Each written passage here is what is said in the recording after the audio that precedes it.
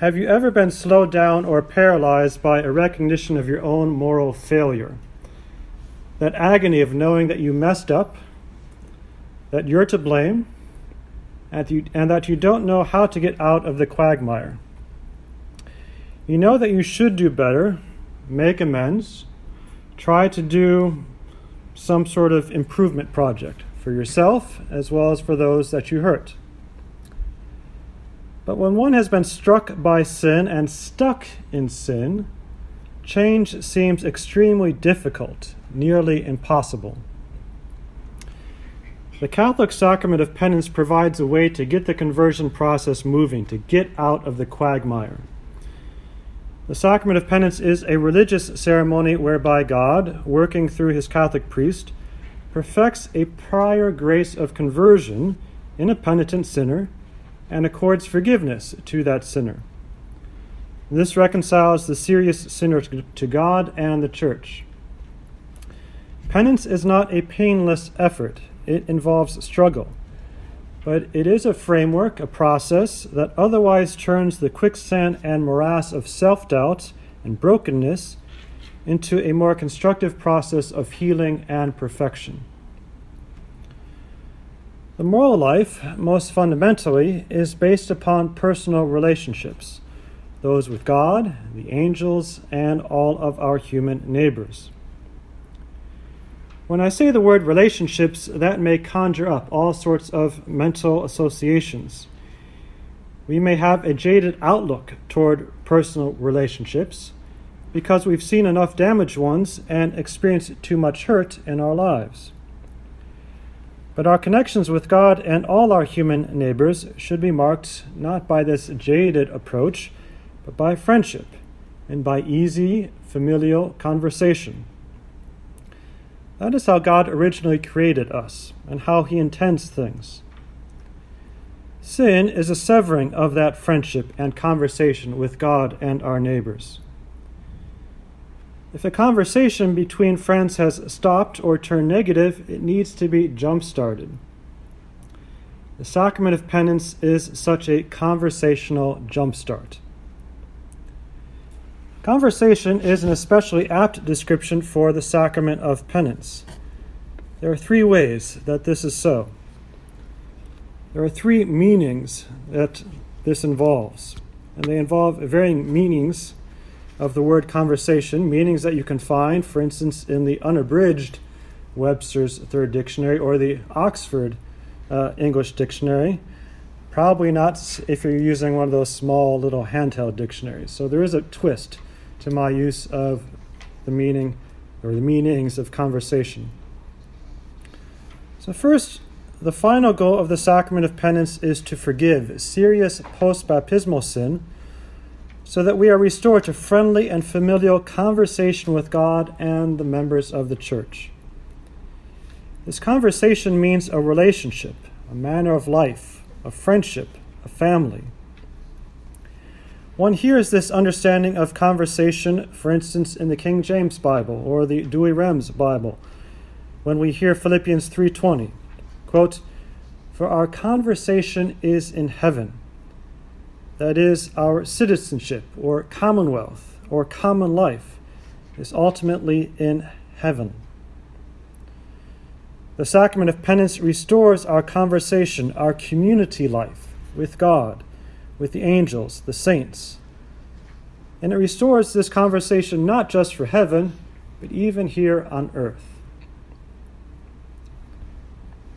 Second, penance jumpstarts our communal conversation through a conversion. The sinner has previously already gone through at least two conversions. First, there was the sanctification of baptism. Then there was the conversion to sin, a bad conversion, following the lies of a trickster, even lies of our own making. Penance is a third conversion, hopefully the last ever. Penance rejects that past sin, embraces a holy lifestyle, one that matches the holiness of God and His Church, one that matches the holiness of the Christ whose elevating power is present and active in the sacrament. This conversion process has already been taking place in the life of the penitent before the penitent ever talks with a priest. The initial stages of the process involve God's converting grace, his whispers to the sinner's soul. And the sacramental rite elevates and perfects that conversion process to a new level. While I've been using the word conversion to describe this change, I could also use the word conversation, which has conversion as one of its very old meanings. Third, the sacrament of penance converts to a holy conversation by a conversation. The religious ceremony basically involves a penitent sinner and a priest having a discussion. The penitent verbally confesses to the priest the sins for which he is sorry, asking for a satisfactory work to be done and for the gift of forgiveness. The priest verbally conforms that sorrow to Christ's redemptive sacrifice, giving the satisfactory work to be done, absolving the penitent, and restoring him to the good graces of God and the Church. Unlike most of the other sacraments, some inanimate physical object is not used in the sacrament of penance. There is no moving water, as in baptism. There is no bread and wine, as in the Eucharist. There is no holy oil. There is just a conversation, a verbal interchange.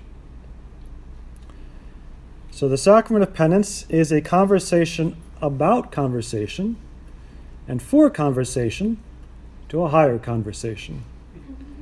And indeed, all of this in order to get away from a broken conversation. So if that's confused you a bit, let me translate from Old English usage. Moving away from the lie of sin, penance is a verbal interchange about conversion. It is an interchange for conversion to a higher communal life. Admittedly, this wordplay is a bit strained in English because of the somewhat archaic definitions that I'm using of conversation. But if one knows the etymology of conversation, the interconnections are more apparent. The English conversation comes from the Latin conversatio, which ultimately goes back to the Latin verb convertere, meaning to turn around. So a sinner needs to be turned around. And when we converse about this, our minds are turning around this idea and conveying its various aspects. So the sacrament of penance involves turning around at multiple levels. The fact that this conversation can happen in a church ceremony is due to the church's possession of the keys of the kingdom.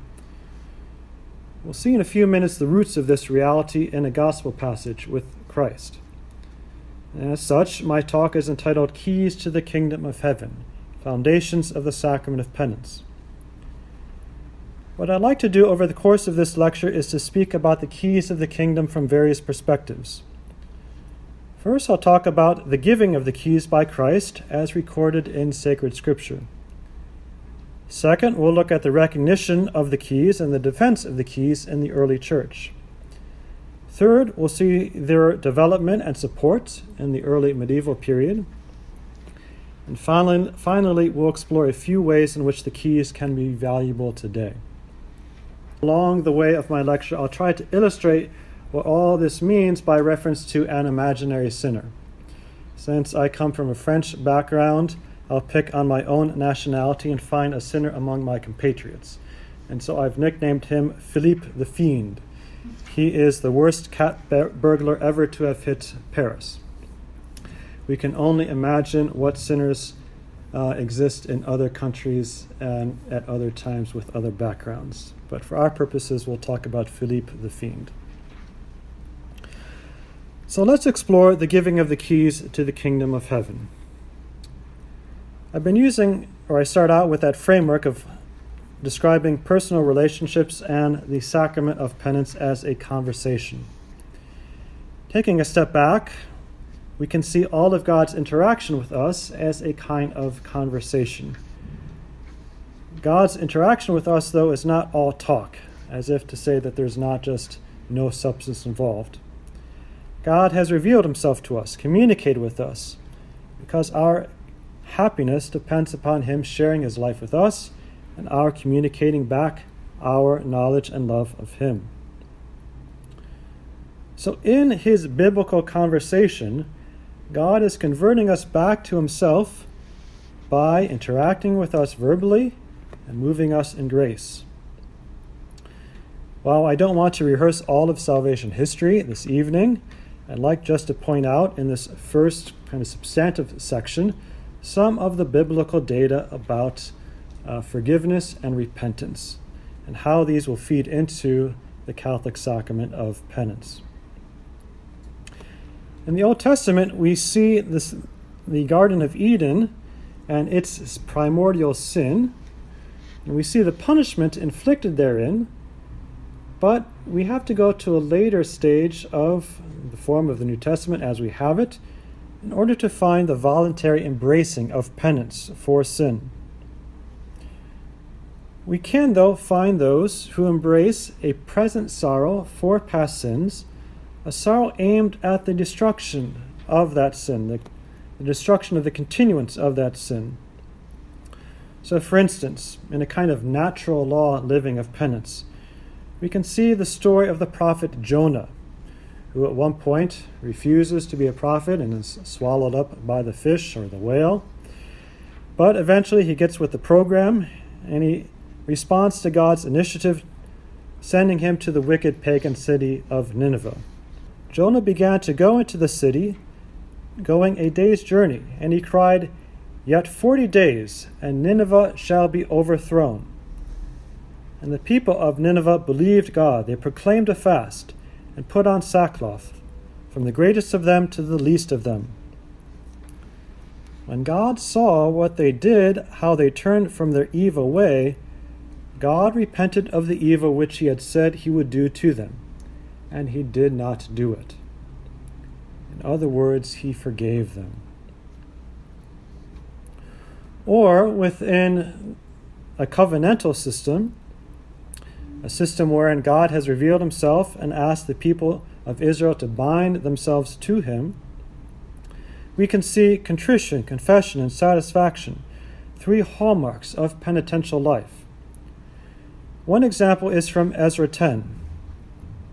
While Ezra prayed and made confession, weeping and casting himself down before the house of God, a very great assembly of men, women, and children gathered to him out of Israel, for the people wept bitterly. And Shechaniah, the son of Jehiel, of the sons of Elam, addressed Ezra, "We have broken faith with our God, and have married foreign women from the peoples of the land. But even now there is hope for Israel in spite of this. Therefore let us make a covenant with our God, to put away all these wives and their children, according to the counsel of my Lord, and of those who tremble at the commandment of our God, and let it be done according to the law." So the background is that the people had been intermarrying with pagan wives, and that had led to the introduction of paganism into Israel, and they need to separate themselves from that pagan intermingling. They do penance, confess, and promise to do satisfaction. Lastly, from the Old Testament, I would point to how God can work forgiveness through a human being. For instance, there is the story of King David, who commits adultery with Bathsheba and has her husband Uriah killed.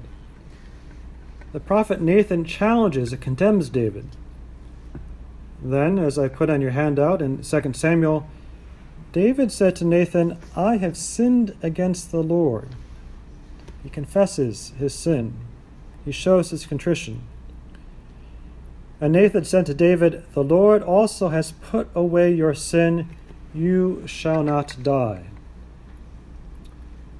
Nathan here acts as the agent of God, the agent for the bestowal of God's mercy. Furthermore, in the sacrificial system of the Israelites, a sinner can have an Israelite priest offer sacrifice for the remission of certain sins.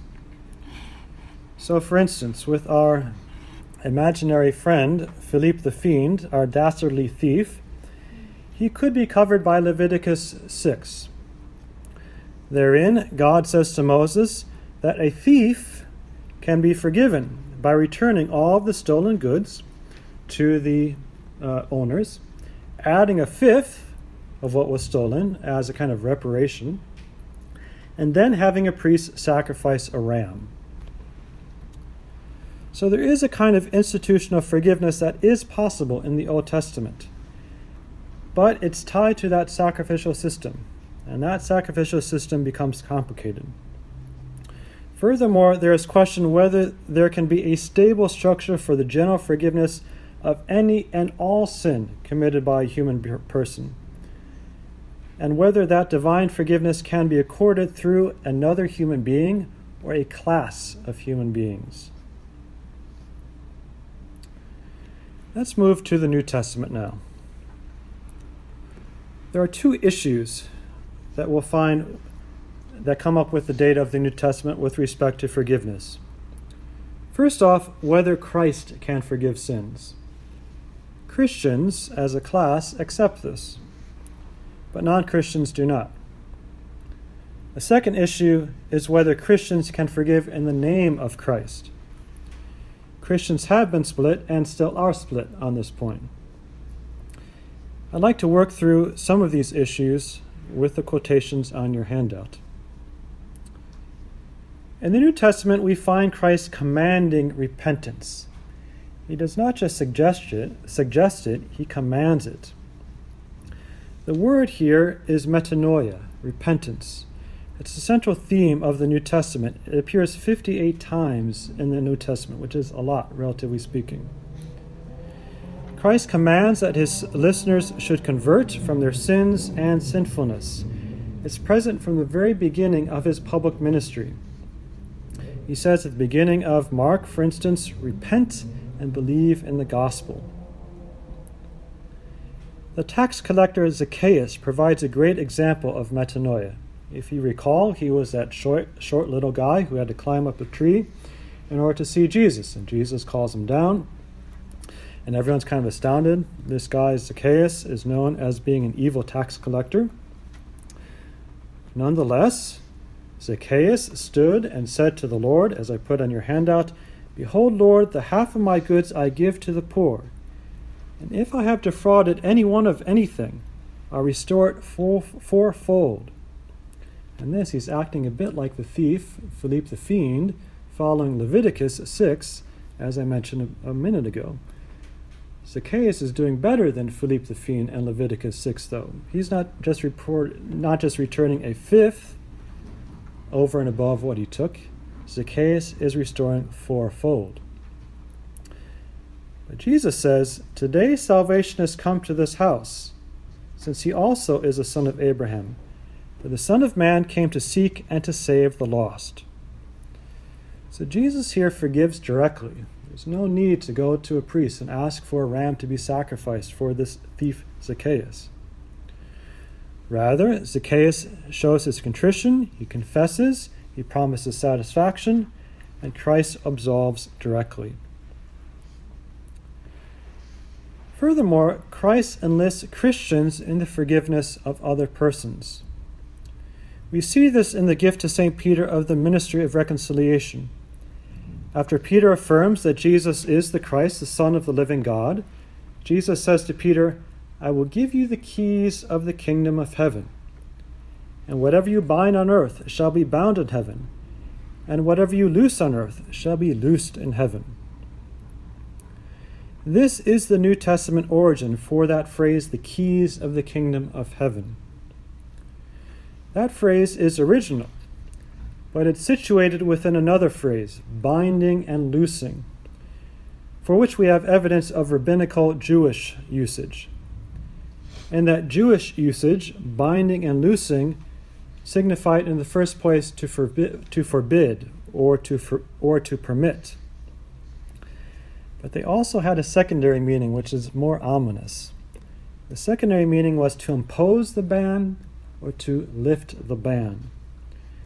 And if you remember from the Old Testament, the ban was God's occasional command for the Israelites to kill every living thing in an especially vicious city. So it's a matter of life and death.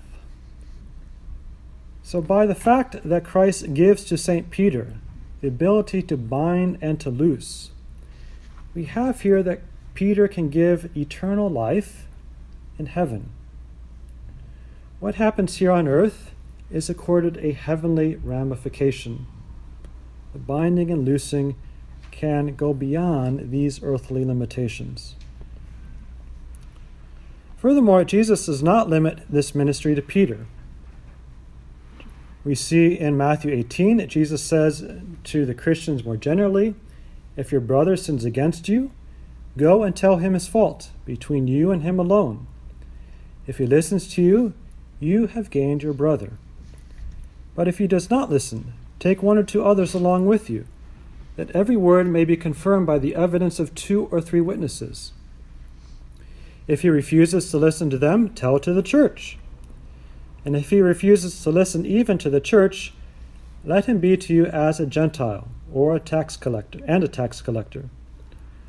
Truly I say to you, whatever you bind on earth shall be bound in heaven, and whatever you loose on earth shall be loosed in heaven. Again I say to you, if 2 of you agree on earth about anything they ask, it will be done for them by my Father in heaven. So here the keys of the kingdom are gifted to the entire church. The keys are the church's general ability to forgive sin and to give grace. That's true for all of the sacraments, indeed for all of the church's means of sanctification. But in a particular way, they will be linked to the sacrament of penance. So penance is not just a personal responsibility, but it is a communal ministry. Christ institutes a perpetual ministry, if you will, of penance. He has instituted it himself, and he asks his followers to continue it. And so he says on Easter Sunday, thus it is written that the Christ should suffer and on the 3rd day rise from the dead, and that repentance and forgiveness of sins should be preached in his name to all nations. Who is going to do that preaching? Us. There is a need for this ministry of penance, unfortunately, because of the reality of post-conversion sin. In an ideal world, the fundamental conversion in faith to Christ should never be followed by any sort of grave sin. But in our fallen world, such post-conversion sin still happens. Christ anticipated the problem and supplies the solution. So for our friend Philippe the Fiend, the cat burglar extraordinaire, he does not need to ask a priest to slaughter a ram so that he can be forgiven. He can go to a Christian leader, an apostle for instance, asking to be forgiven with the keys of the kingdom. There are other ways that one could be forgiven. So, for instance, there is prayer. James 5, as I put on your handout, says, confess your sins to one another. That suggests something like the sacrament of penance. And pray for one another, that you may be healed. The prayer of a righteous man has great power in its effects. So we can pray for others, and that can help toward their forgiveness. So Philippe the Fiend can ask his friend, Jean or Francois, to help him out. They can pray for him, and Philippe can be forgiven. There's one other difficulty. It's what's called the unforgivable sin. I've included it on your handout from Matthew 12. It's a question of blasphemy against the Holy Spirit. Basically, it's a question of whether someone rejects the offer of forgiveness. On the part of the injured party, God and the church, there is no such thing as an unforgivable sin. We will not find, for instance, in the Bible, any statements that a person cannot be forgiven, with this one exception, that if a person does not want to be forgiven, well, in a sense, the conversation has been blocked. Conversation involves a relationship But if one person doesn't want to have a relationship, then the conversation cannot happen. Otherwise, though, we will not find in the Bible any explicit statements that the church cannot forgive particular sins. For instance, that certain sins are reserved to a higher authority, to God himself, for instance. One last point about penance in the New Testament. We see from 2 Peter 3, the last quotation on your handout from the New Testament, "The Lord is not slow about his promise, as some count slowness, but is forbearing toward you, not wishing that any should perish, but that all should reach repentance." In other words, the coming of Christ has been delayed in the Lord's patience precisely so that he can allow us to do penance, precisely so that we can prepare ourselves to welcome him rightly. So in the New Testament, we find how Christ has a ministry of forgiveness. He gives the keys of the kingdom to the church and all Christians have a ministry of forgiveness. If we move into the history of the church, we find in the early history how the gift of those keys needs to be recognized and protected. We see this history from the very beginning. And the very first post-biblical text of the church, or of Christian history, the Didache, dated around the year 90, we hear, "Every Lord's Day, gather yourselves together and break bread, and give thanksgiving after having confessed your transgressions, that your sacrifice may be pure. But let no one that is at variance with his fellow come together with you until they be reconciled, that your sacrifice may not be profaned." Now, when the Didache speaks about confession, it uses a Greek word called exomologesis, which is a word that is going to get used throughout the early church period, describing public penance, a formal process whereby those who have committed grave sins do acts of penance, serious penance, before the church and are eventually re-established in church life. Now, the penances were serious. Things like prostration in sackcloth and ashes, neglect of cleanliness, like not bathing, sort of thing, severe fasting, protracted sighing, weeping, beseeching the assistance of the priests on bended knee, or going before those who are slated for martyrdom and asking for their intercession.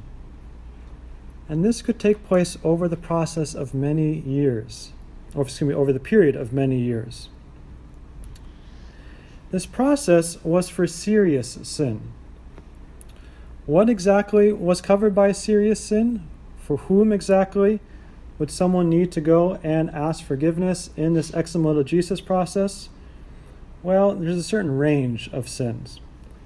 Eventually, things get crystallized according to a kind of big three category system. The big three are murder, idolatry, and adultery. Nonetheless, other sins at various times and in various places could also be subject to public penance. Nonetheless, even with this process of penance that is present very early in the church's history, there are tendencies that work against it. The first is what's called Montanism, which was a rigorous movement that wanted a purer church, one less willing to grant forgiveness for post-baptismal sin. The danger being, they saw, the possibility that others would tacitly accept sin as a reality in their lives. One of the major authors here, major figures, is Tertullian. He went through an Orthodox phase at the beginning, but then eventually turned to Montanism, this rigorous movement. and he had a phrase that describes their approach to the sacrament of penance. Tertullian said, "The Church can forgive sins, but I will not do so, lest others also commit sin."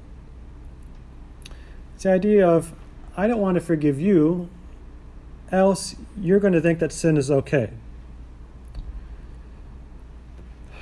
It's a tough rhetoric and a tough way of life. The Church had to fight against this strictness. One of the major figures here is Saint Cyprian of Carthage, especially when this rigorous phase of Montanism breaks out in a particularly virulent form after the Decian persecution, whereby Christians were persecuted by the empire in northern Africa. And when someone gave himself over to the empire's wishes and sacrificed to the pagan gods or to the emperor, they were called lapsi. They had sacrificed, they had lapsed from their Christian life. And so the question became, well, what do we do with these lapsi if they wish to come back to the Church, if they wish to be forgiven? There were those who went beyond Montanism, following the anti-pope Novatian, and said these persons cannot be forgiven at all. It's not just something like Tertullian where I don't want to forgive them. Novatian said they can't be forgiven at all. Perhaps God could forgive them, but the Church cannot forgive such serious sin. Saint Cyprian of Carthage, fighting against the Novatians, says no. The Church has the ability to forgive any sin that God can forgive.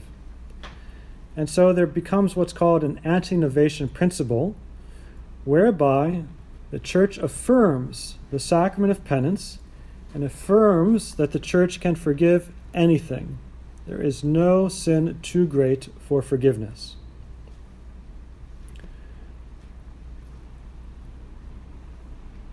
So we see a certain challenge here to the keys. In response, the Church affirms the keys. At the same time, though, the living of those keys was very strict. That exomologesis process, if you will, hardened over the course of the early centuries. And by the time of the 5th century, and certainly the 6th century, if you will, it ossifies a bit. Penance came to a kind of dead end. People hesitated to use it because it was so serious.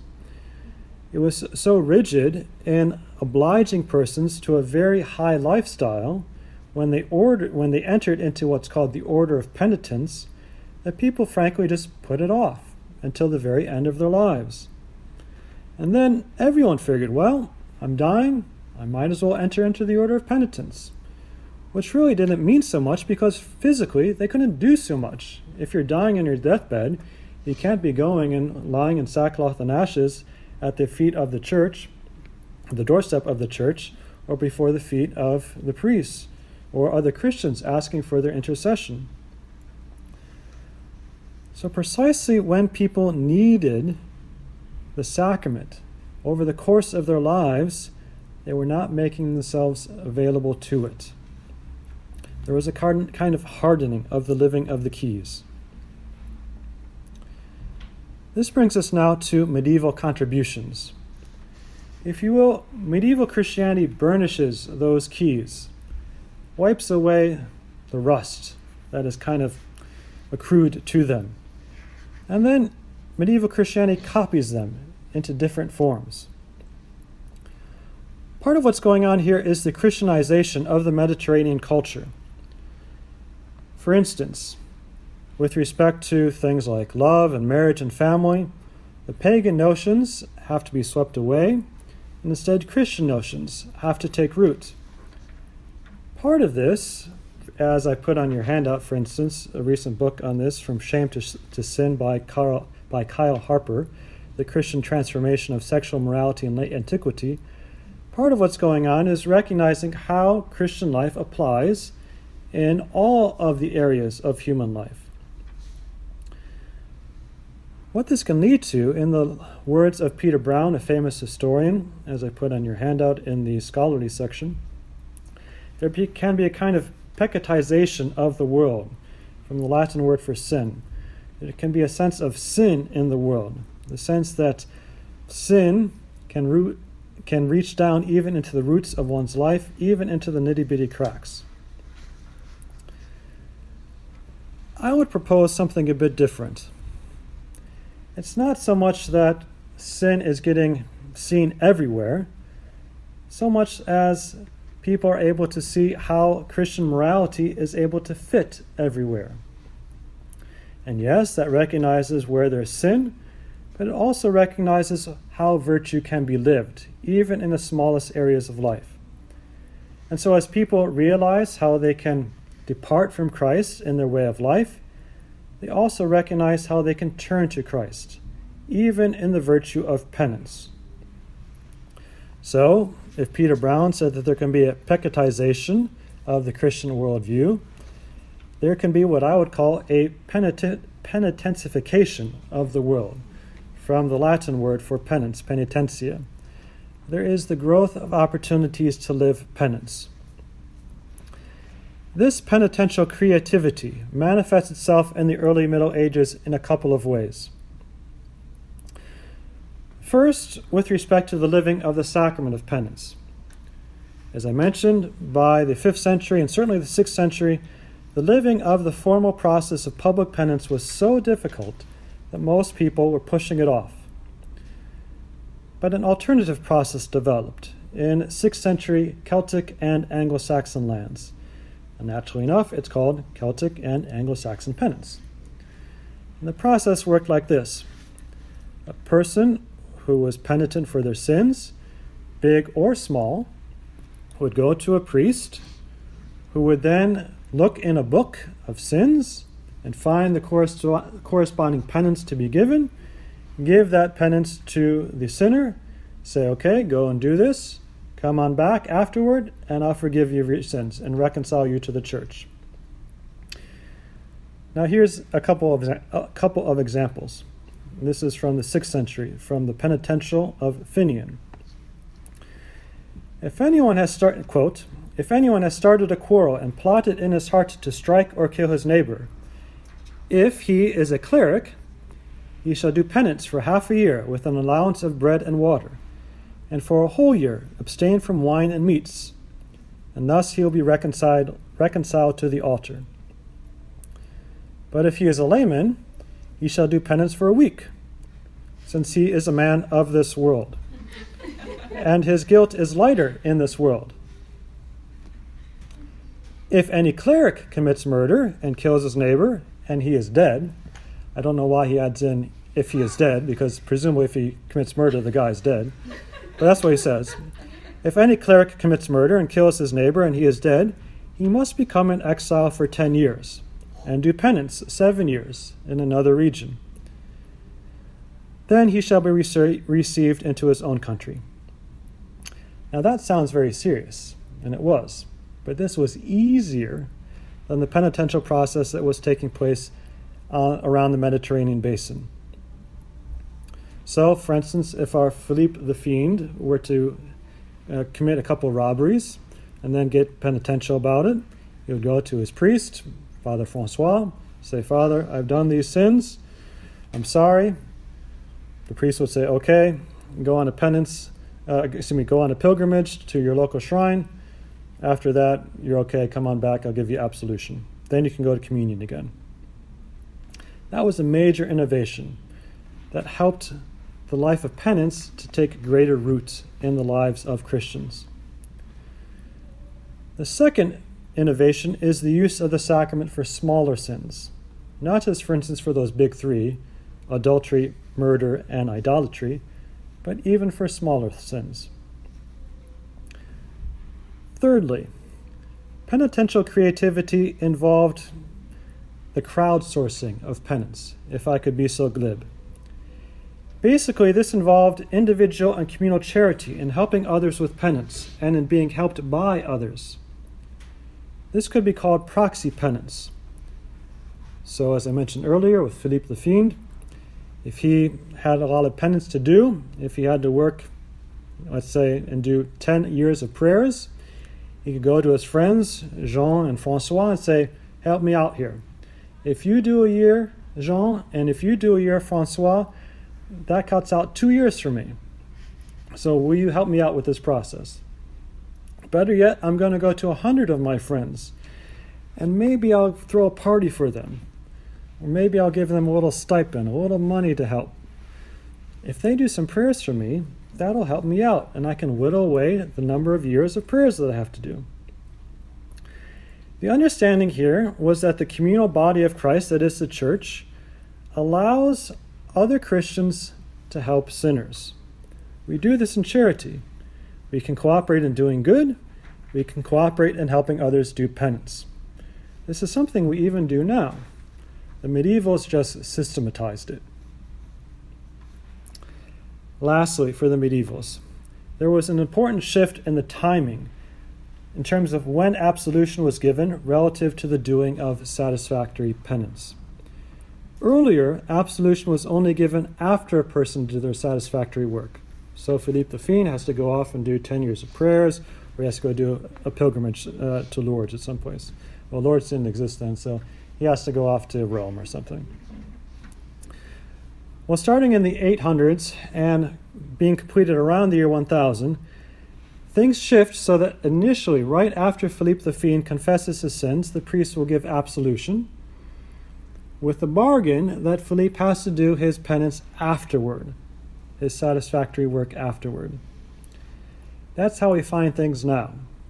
So a person who is contrite for their sins goes to a priest, confesses their sins, asks for forgiveness, receives the penance to do, and is then absolved of their sins, those sins being forgiven by God and the church.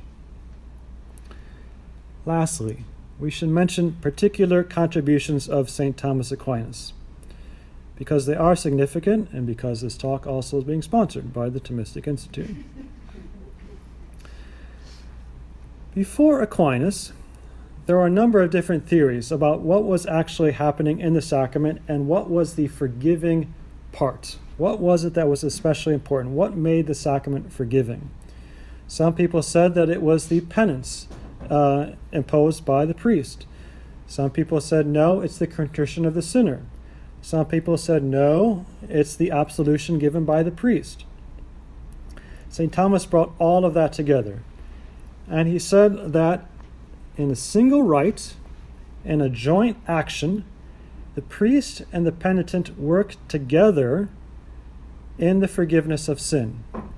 So it's not just something that the penitent does. It's not just something that the priest does. But there is, if you will, allow me to say, there is a concelebration going on. Usually when we talk about concelebration, we think of multiple priests celebrating the Eucharist together. Well, if you will, we could say that there's a concelebration going on between priest and penitent in the sacrament of penance. Each part is necessary, the priest part and the penitent's part. If you don't have one, the other doesn't work. They have to go together. Secondly, Thomas talks about a relationship between a virtue of penance and the sacrament of penance. In other words, he shows how contrition can be active in the sinner's life, in the penitent's life, in a deep way, one that transcends a particular sacrament, but that can incorporate the entire life of the sinner. This, if you will, is the medieval aspect of seeing sin, but also penance, as being universal. Excuse me, not universal, but better way to say it would be it can take place in big and small ways. That's a better way to say it. Not universal, not that we see sin everywhere and penance everywhere, but that we can see how sin can be present in a lot of places, but also how the virtue of penance, can be present in a lot of places.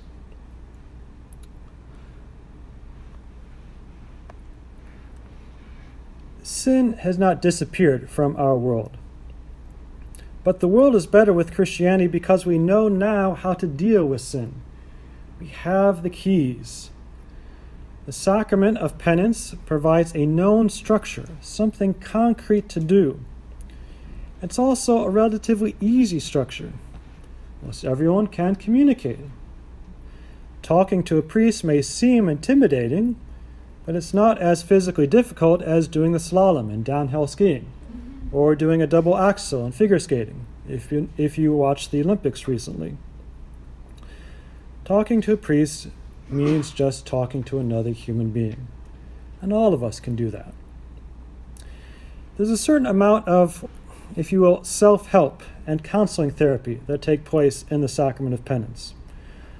The person is able to recognize those areas of growth in their life.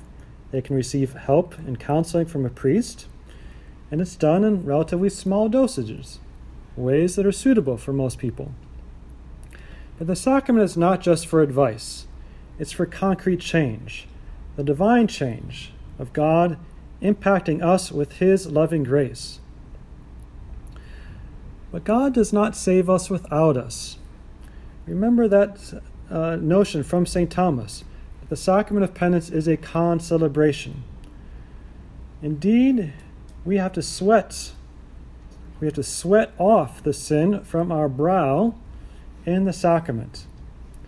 The sacrament of baptism involves forgiveness in an easy process.